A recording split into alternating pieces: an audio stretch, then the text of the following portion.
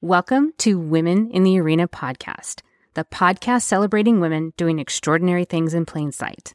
I'm your host, Audra Egan, and our mission is to elevate the value, strength, and resilience each woman brings to the world.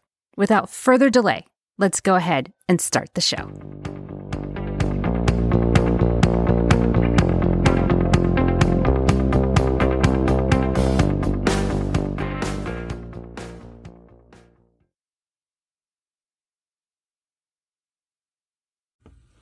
Welcome to Season 5 of Women in the Arena podcast, where our community is the best, period. If you are new to our community, first of all, welcome, and let me introduce myself. I'm Audra, your host, and I want to change the world. And I want to change the world one woman at a time. And I'm going to do that by celebrating them doing extraordinary things in plain sight.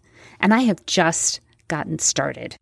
I am of no shortage of interviewing amazing, fabulous women all over the world. So I've got lots of work to do. So I better go ahead and start the show. Free as a bird in the sky, that is what you are. Breathe and you know you're alive. Feel the beat of your heart. Well, life is a crazy way of turning everything upside down. So move with the time that you have. The world will keep spinning round.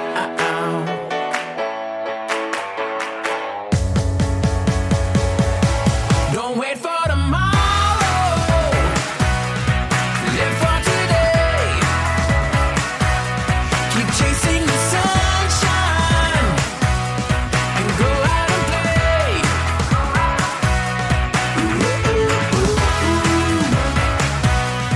Welcome in, everyone, and thank you so much for joining me again this week. You all are in for an amazing treat. I am joined by an amazing lady. I'm joined by Suha Zell, and she has a remarkable history. First of all, she has 35 years of experience in various industry, most of which is in financial services, which is an accomplishment. She's currently the Chief Innovation Officer at Blackfin Group, where she is leading her clients to making really tough decisions. She's also on the board of governors for the National Association of Minority Mortgage Bankers of America, and she's on the board of directors for Women with Vision. She's also one of the founding members of Chief, which is amazing, and she has such a story to share with you. It is my pleasure and my honor to introduce to you Suha Zell. Suha, thank you so much for being here and welcome to the show. Hi, Audra. Thank you so much for inviting me. I am really thrilled and excited and humbled to be on your podcast. I've listened to all the other women and I'm like, why does she want to have me? Because you're amazing. You're absolutely incredible and you have incredible stories and you're so down to earth and grounded about it. And you would never know that you've had such the life that you have had. And, and you're one of those women that as soon as you meet you, you feel like you've known you forever. At least that's been my experience, that we just instantly clicked and I felt like I've known you my entire life and it's that comfortable, but you have a remarkable, remarkable story to tell. Thank you. I'm happy to, like I said, to be here and to share some of my story because it's not typical, I don't think, but there's also some aspects of it that are very, very typical. As women, we make decisions sometimes on the fly. Sometimes we don't realize the pivotal moments that we, when we're making those decisions and the trajectory that they're going to have on our lives. And, and that's why I think it's a common theme with a lot of women, especially these days.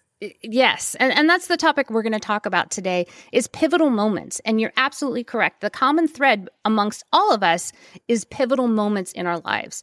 Although we may not recognize it at the time. Sometimes it's clearly obvious that it's definitely a life-changing decision, but not always.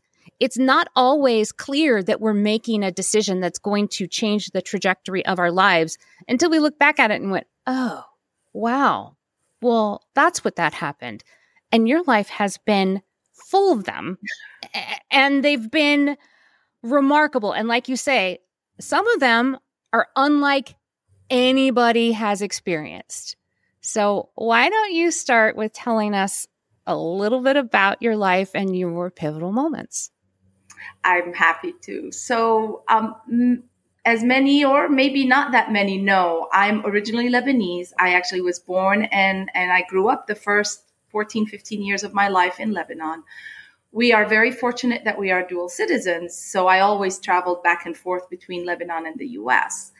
Unfortunately, when I was growing up, I grew up during the Civil War, which started in 1975. So I'm aging myself right now. And so that, what I see these days on TV, with what's happening in Ukraine, my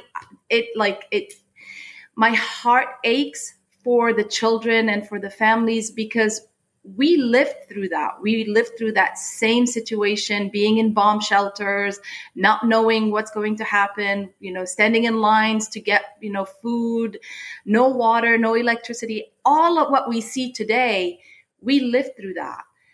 And the situation got really bad in the early 80s.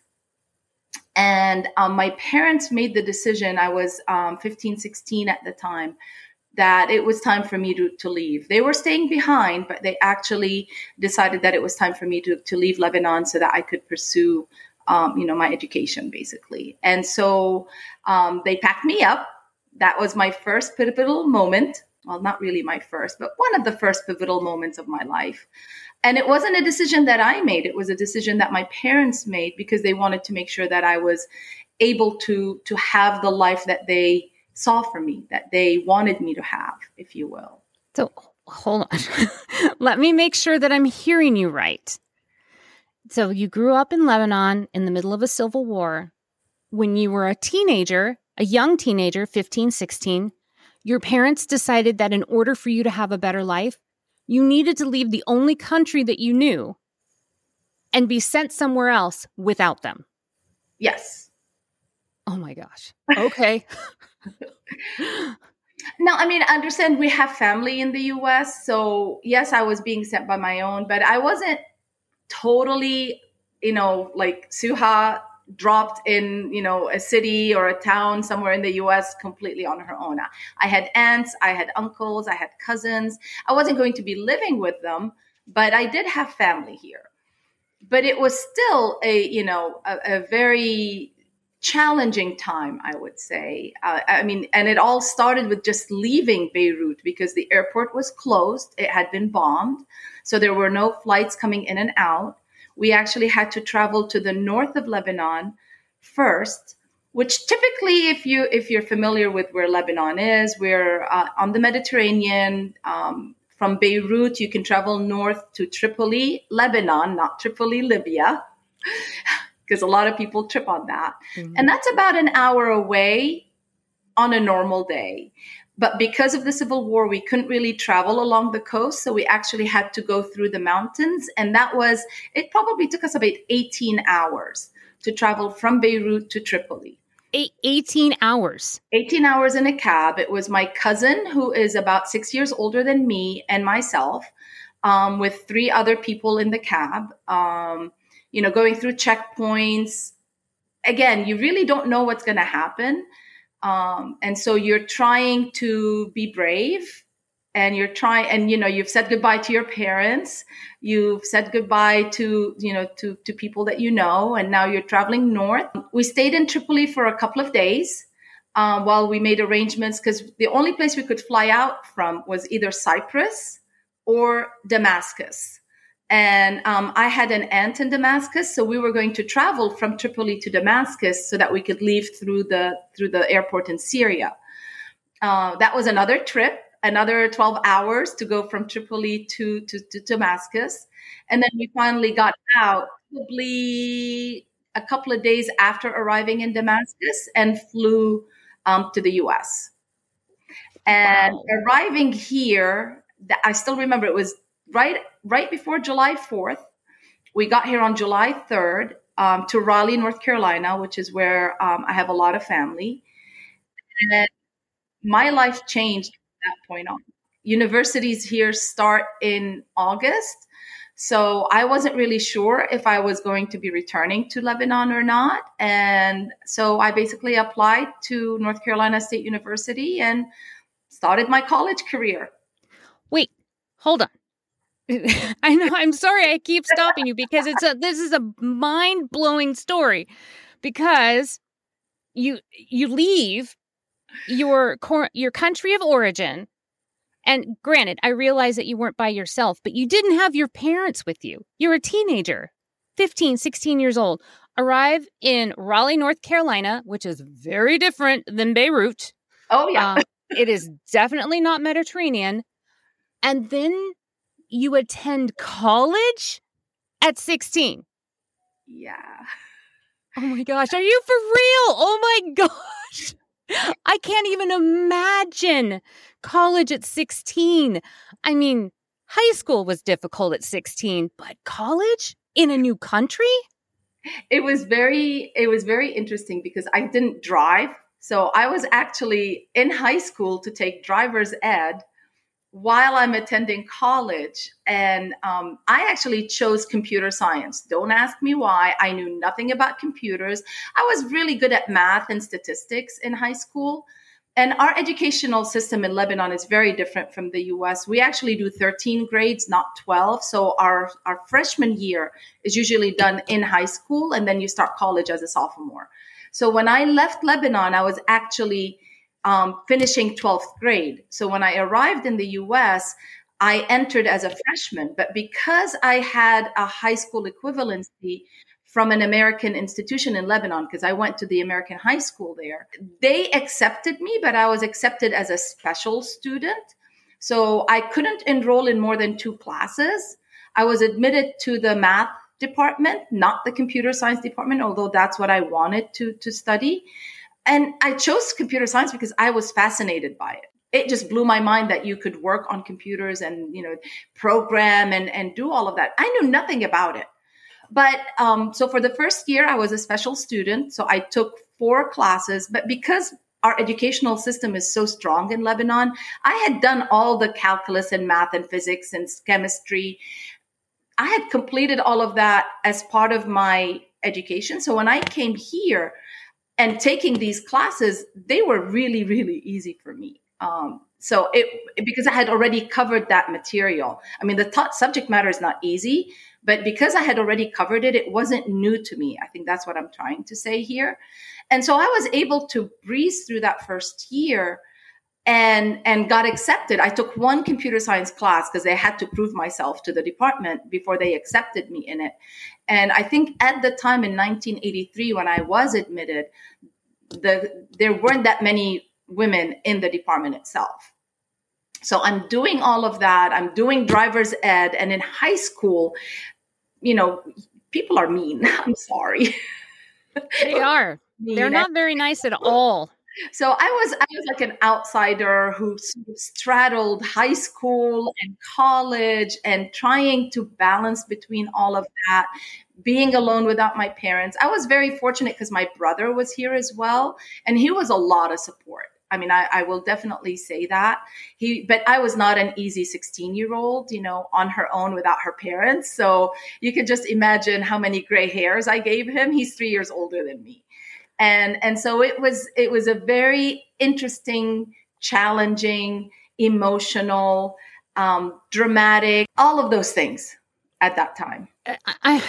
I mean, this was during your formative years, because your brain is still shaping and forming very much so, very actively in the middle of your teen years. And I mean, you went through trauma. You may not have realized it at the time because you were born into a civil war, and that was what you knew. So you were born into trauma, and then to save you, I don't want to use the word save you, but to give you a better life, your parents sent you away, which also is another traumatic situation. And then you get to the US, and it's a little bit awkward because you're only in high school to learn how to drive. and then you're in college. So special student is an understatement because you're in between two worlds. You're trying to function in between being a college student and a high school student and trying to figure out where you fit in. I mean, that's hard. My heart aches for you as a teenager, because being a teenager in the US is not a piece of cake. I don't care how old you are. High school was not easy for any of us, but under these special circumstances, it must have been incredibly difficult for you at that time. And it shaped you. It started to mold you into the person that you are now, that is full of resilience and an inner strength. I agree that those first few years in the US definitely changed me, because I realized that while I have support, it really is up to me. I'm the one responsible to do or make of myself what I want to do. And so, I laugh and I joke about it, but those were very, very trying times, very emotional times. But at the same time, I got to know myself during those first few years here in a way that I probably would not have been able to. And in all seriousness, those first few years truly shaped the trajectory of where my life would go. No question about it. Because I had to make decisions that a normal 16, 17-year-old would not have to. I had to figure things out that in a normal life, you would not be expected to. And again, I had wonderful support from the family that I had in North Carolina, and my parents from abroad.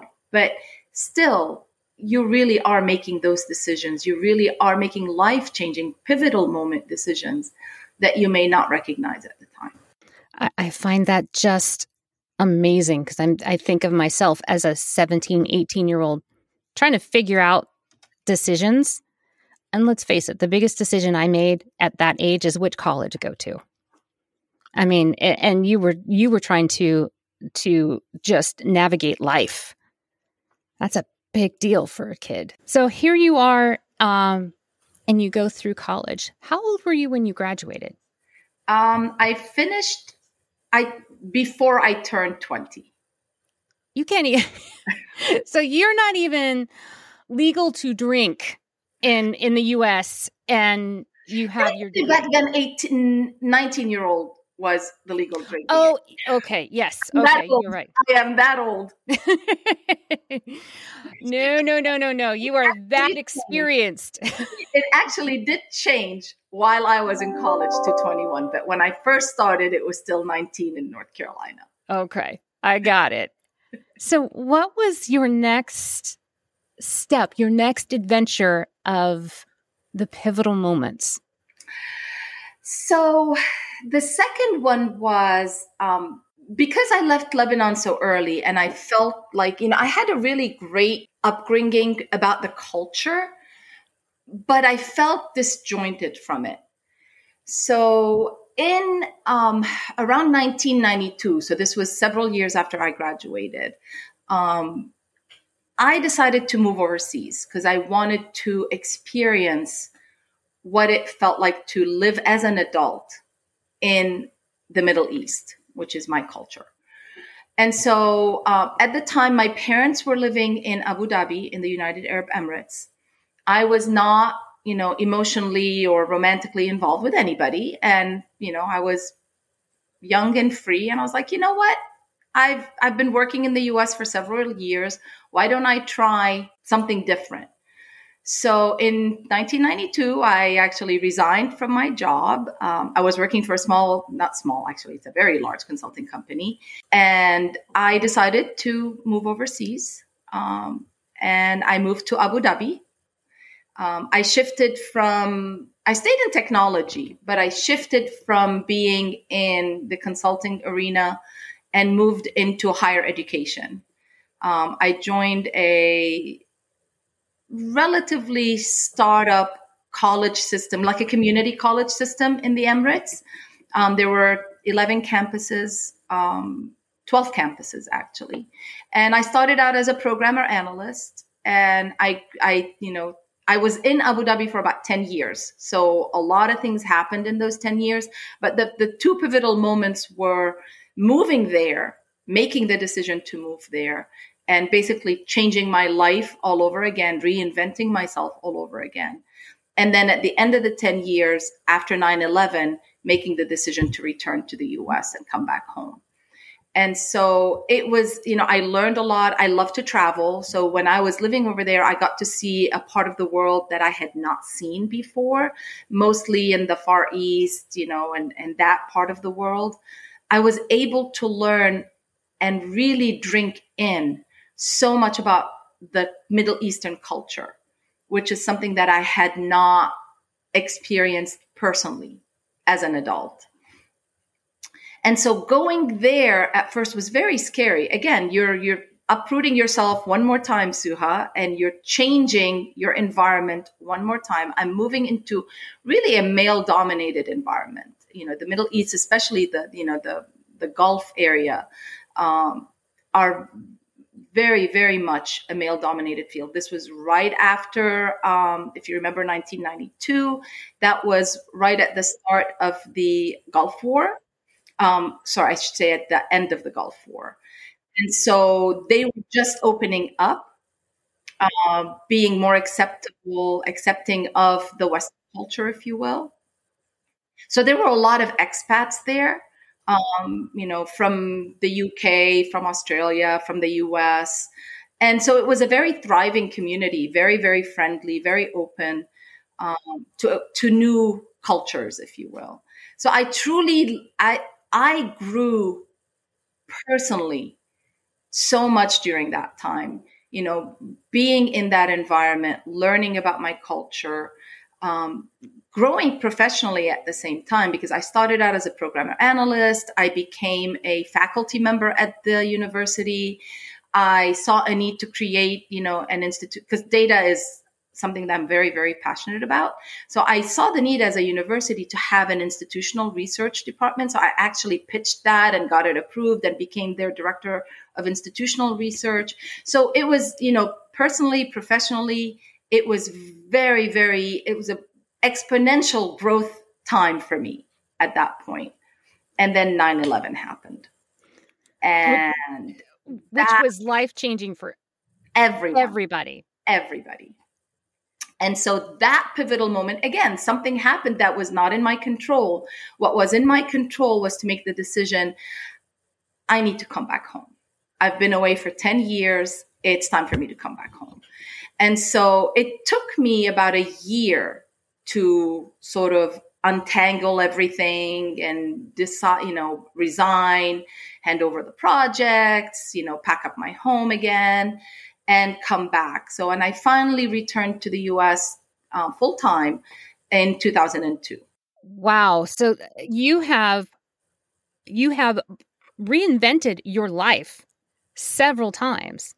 And what is striking me as a theme is that you're creating your own path, and you are creating your own path in the in-between. And what I mean by that is, as I explained before, is about your experience of being a young person in between, that space in between college and high school, where, there's not really a whole lot of you. But then you lived your life as the in-between, being Middle Eastern, but not having the experience of fully experienced it as a child, and then going and experience it as adult. But then again, in your formative years, now you're Americanized.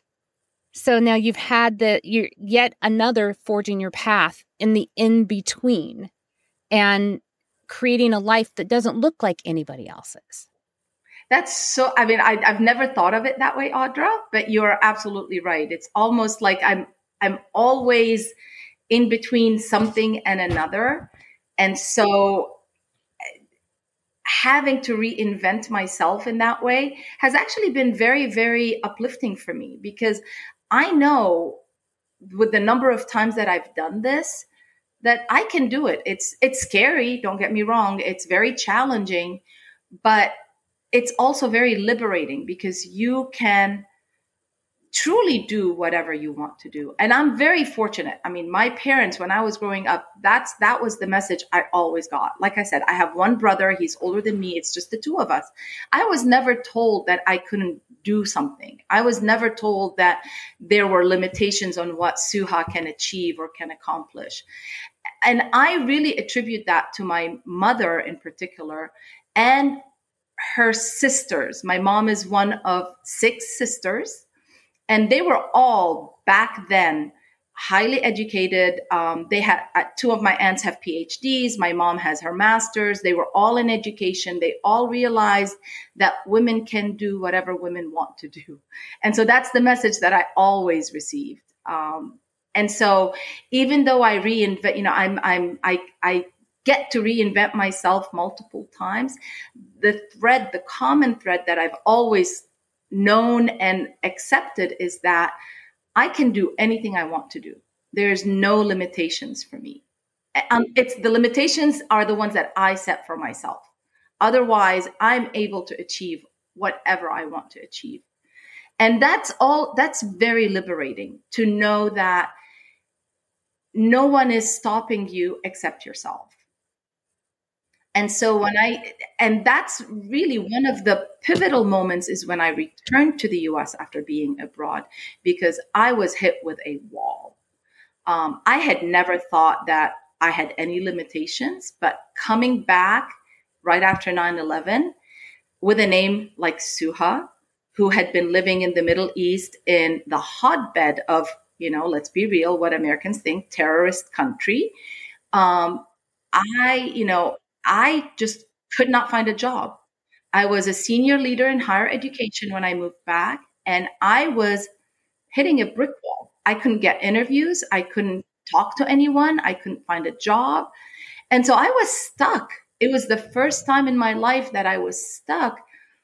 And again, it was a pivotal moment that was forced on me, and I had to reinvent myself again. And that's when I stumbled into mortgage lending, into financial services. At the time, I was like, okay, I came back in I think it was August or September. And by 3 months, and I hadn't found a job. And I was like, you know what? I just need to do something. And so I actually joined a placement company, a temporary placement company. And they started sending me on placement jobs. And one of the first ones I landed was at a startup mortgage company who needed a data entry clerk. And I was like, you know what? It's a job, whatever. So I actually took it, and that's how I stumbled into mortgage. And again, the trajectory of my life takes yet another fork, yet another shift. And here I am 20 years later, still in the industry and loving every minute of it. Back then, there wasn't really a lot of talk about diversity and inclusion, all these wonderful terms that we talk about now. I was definitely excluded back then, but the mortgage industry welcomed me with open arms. And I truly appreciate the opportunities that have come from that one decision to say, you know what, I'm just going to take a placement job. It's a temporary job, but at least I'm working, I'm out of the house, I'm meeting people, I'm doing something so that I can get my life moving again. Well, I want to make the point, because there's a lot of people that have maybe a perception of what that whole big, scary mortgage industry thing looks like. First of all, I will say that you don't pick the mortgage industry picks you. I have never heard anybody ever say, I purposely did this. Mm-hmm. Not once. Yeah. It's always, I was brought here by circumstance in some way, shape, or form. So there is that. The second thing is, especially when Suha entered the industry, which was around the same time that I did, it's a very male-dominated organization. Didn't matter which organization you were in, you were probably in the minority. And you had to be scrappy. You had to be able to find your footing because nobody was going to help you do it. And that was incredibly empowering. So what I want to say here is that you had been training your whole life in this reinvention mode, because that's what this, for all of its faults, it also has tremendous opportunities. Absolutely. Because if you want to do something different, you can. You can reinvent yourself over and over and over again in this same industry, which is such an amazing lesson for life. And you, like I said, you had been training for it for years, since you were a teenager. So here you are in this industry, and you just happen to say, it's a job. I'll just go in and see what the heck happens.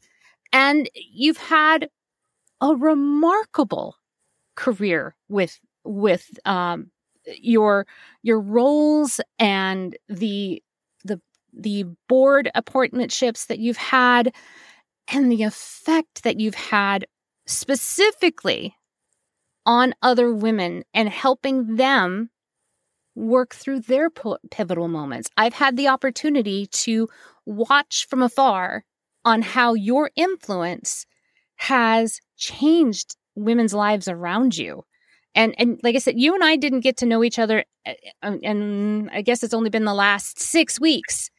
But I've been a fan of yours for a very long time, because I have watched how you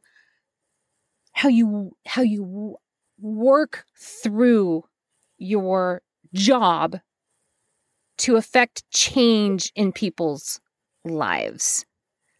So tell me a little bit about those pivotal moments, because those are also, even though you may not have recognized it, each one of those, what you thought might be small, is life-changing for somebody else.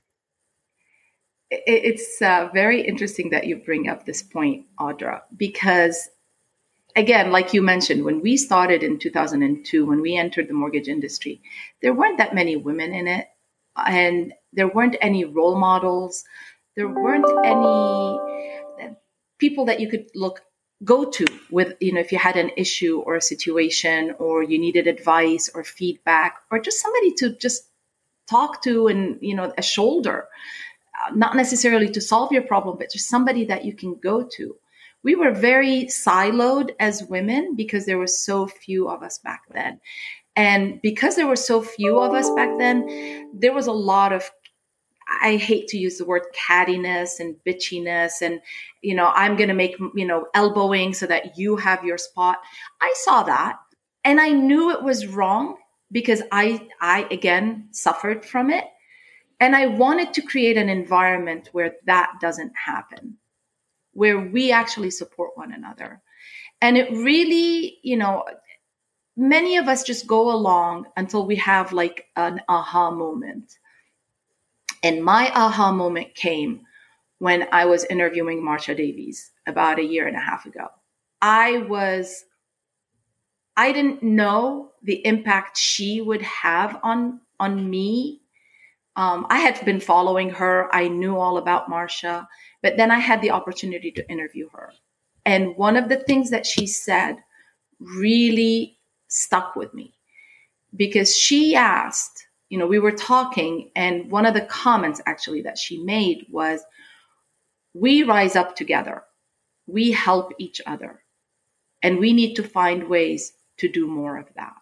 And I remember our interview was on a Friday, and that comment stuck with me all weekend long. And it just kept reverberating in my head. What can I do? I'm only one person, but what can I do? How can I help? And I got an idea. I was like, you know what? We on podcasts like this one, we talk to the senior leadership. We talk to exemplary women who are really phenomenal at what they do. They're great servant leaders. They are changing the path for women. They're paving that path and making a difference. But why don't we start recognizing that next generation? Bring it down a level. And so my brainchild was I called it In the Spotlight with Suha. And I just started talking to young women. I started inviting young women. I started to ask the leadership to nominate women on their team who they think should be recognized, should be appreciated. And so that's where that brainchild for me came from. It started with that pivotal moment of talking to Marsha, trying to figure out what can I do as one person to help other women. And during that time, I was very fortunate to talk to 12 amazing, truly amazing young women. We did one a month because I had a full-time job and I really couldn't do more than that, because kudos to everybody who does podcasts. Oh my God, it is such a challenging from a time management perspective. So I was only able to highlight 12 women at the time, but it was so fulfilling to know that, one, see how their life changed because they were being appreciated, recognized, and put, in the spotlight, if you will, so that people know who they are, because there's so many unsung heroes, unsung women in our industry who are doing a phenomenal job and they're not being recognized or appreciated. And so that one pivotal moment created this movement. And I had so much positive response from women and men about that. And I'm trying, actually, we're sort of taking it to the next level. And I started this year with a new sort of reinventing that and creating it Future Voices. So we're starting another level of it to actually elevate and give these women a voice, because they are truly the future voice of our industry, to let them know that, one, they're being heard. We see them and we hear them. And that transforms these women in such a way. And I know it because I didn't experience that before. And I always felt excluded, left out, siloed. And to give them an opportunity to do that is so magical to me. It's not just magical as it's affecting you personally, as it's fulfilling because you're giving these young women a platform to have their voice heard. But for them, yes, they may have this platform where they can have their voice heard within their industry, but what it does for them and how they behave and act in their lives starts to influence the people around them outside of their jobs. And I think that is where the true magic is that you are giving them an opportunity to be life-changing completely, not just professionally, but how they behave in the world. That is how you change the world. You change it one person at a time, and it becomes a ripple effect because it's contagious and you want more of it. I understand the feeling of fulfillment when you realize that it's not about you. It's about it. That's exactly it. Yeah. It's about connection. And it's about making sure that the other person is made to feel important. Because, and I can only tell you from my perspective, I didn't get that in the early years. Yep. I didn't even get that in the middle years, if you want to know the truth. I didn't get that. I wasn't given that. So I had to take it. Yeah. I had to make it. But I want to make sure that the women that are coming behind us don't have to take it, that they already have a spot. And that's what you're doing too. You want to make sure that they have a spot, because I want their lives to be more fulfilled, more rounded, feel secure. And in the interim, it's doing the same for me. Do you feel that as well, as you are making space for these women? You're feeling all those same things that you're trying to create for them. Absolutely. And I'll tell you that I actually learn from them, because I'm a curious person. And I know I am not the smartest person in the room.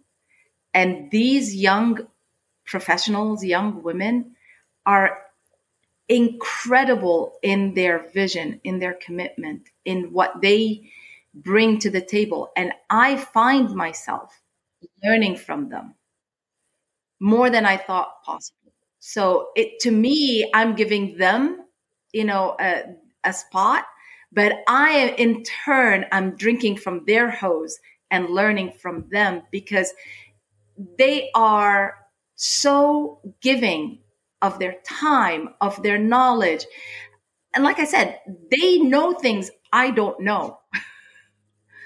And having that, bidirectional exchange has been just as fulfilling for me as I hope what I'm giving them is fulfilling to them.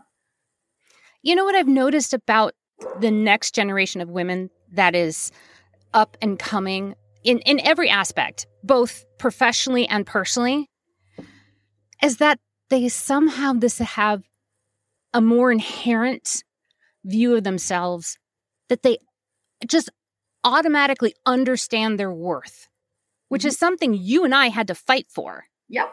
But they already know, and they're demanding it. And that is what it inspires me. It encourages me.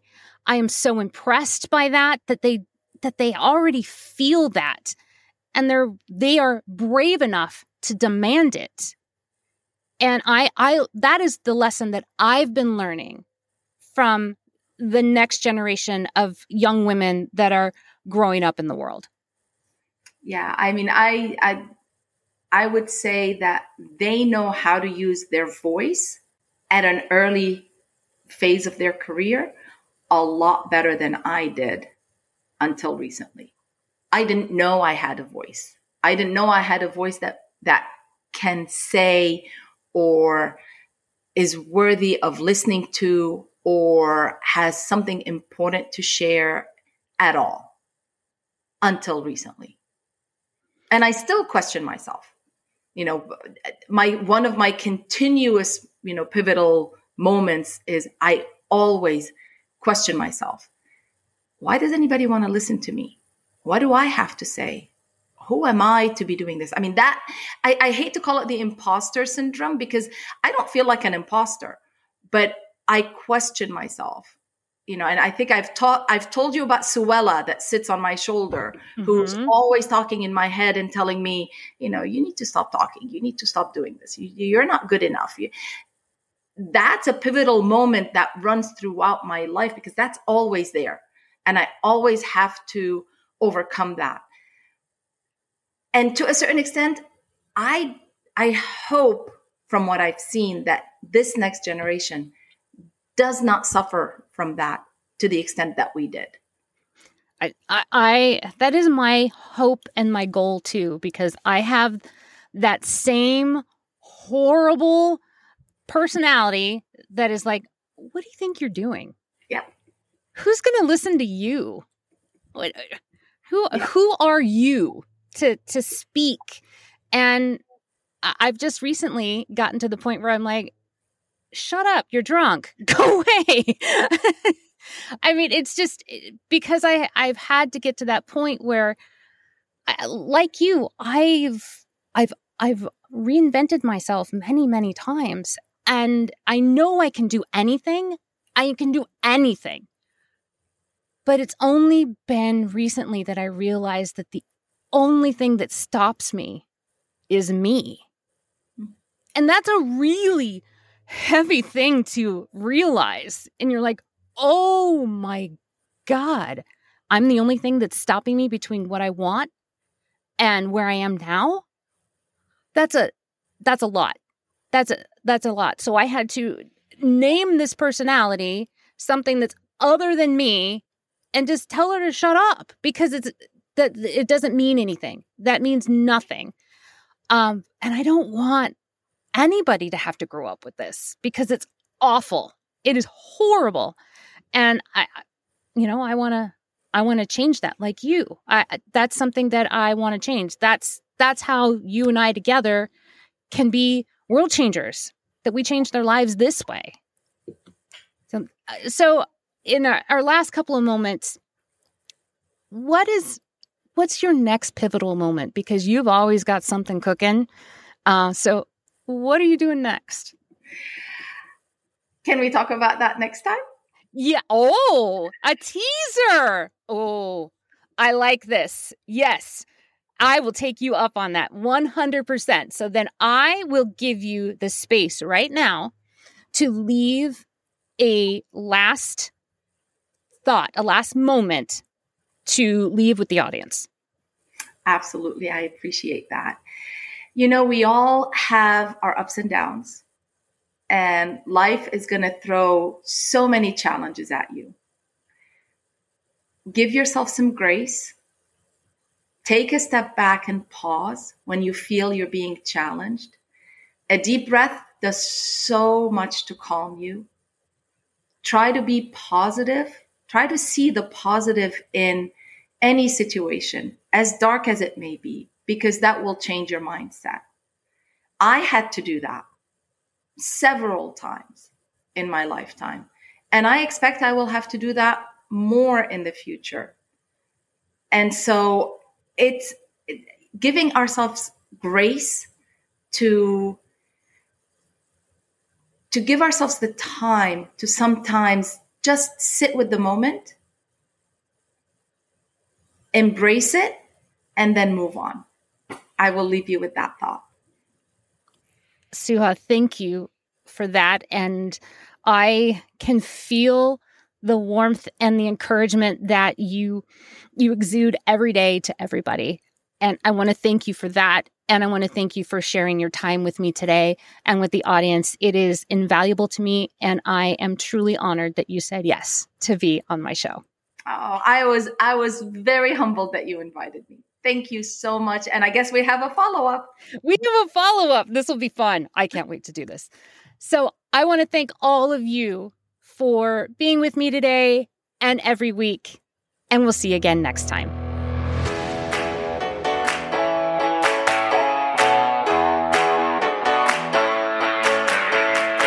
Thank you so much for joining me this week. I appreciate you spending a little bit of your time with me. Season 5 is a big deal. I had no idea and no expectation that we'd ever get here. And it wasn't easy. I've said it many times. I might be the one behind the mic, but I'm not doing this by myself. I'm doing this for all of us, with all of us, so we can change the world. Who knows where we'll go next? I can't wait. This has been an adventure of a lifetime. I'll see you again next week.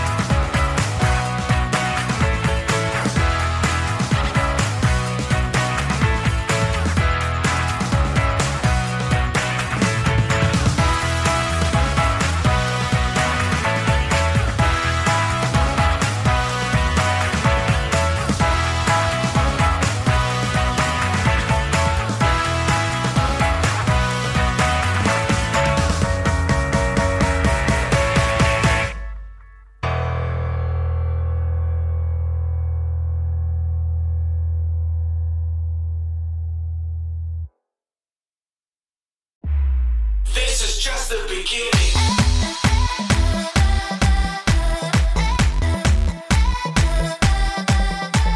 That's our show. I am so grateful for each and every one of you and your unwavering support and your continued belief in this movement that has become much bigger than me, much bigger than just a podcast. It has become this forward momentum that we are all doing together.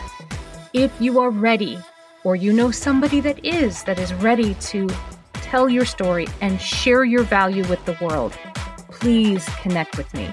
You can reach me at audra@womeninthearena.net. I am so honored and thankful that you will share your story with me, and I'll make sure that it is well taken care of. I will never stop thanking each and every one of you, and I cannot wait to talk to you again next week as we share another woman's story and we celebrate her doing extraordinary things in plain sight. We'll see you next time.